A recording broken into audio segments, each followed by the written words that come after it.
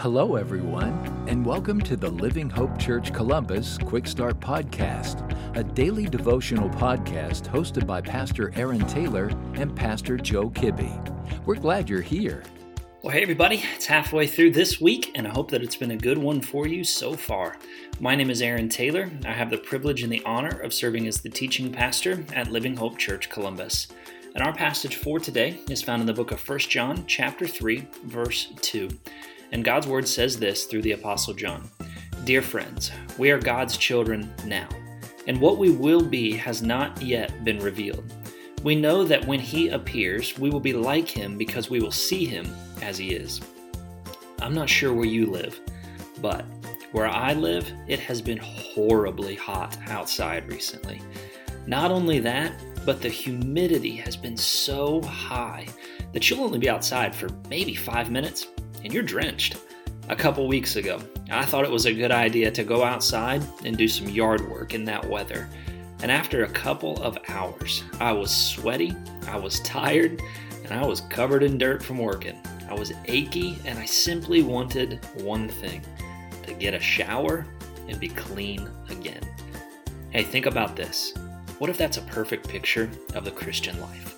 What if Jesus intends for us to make it through life completely worn out, dirty from head to toe, because we've been engaged in His kingdom expansion, tired and sore from giving everything we have for the gospel's sake.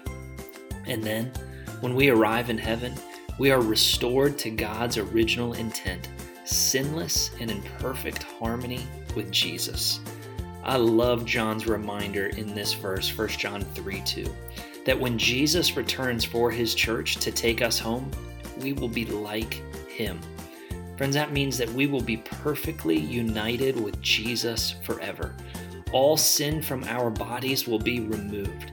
We will be perfectly restored, clean and perfected in the presence of Jesus.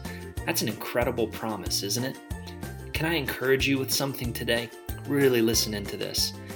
Give it everything you have today for the kingdom's sake. Let's not coast through this life just trying to comfortably make it through. Let's take risks for the gospel.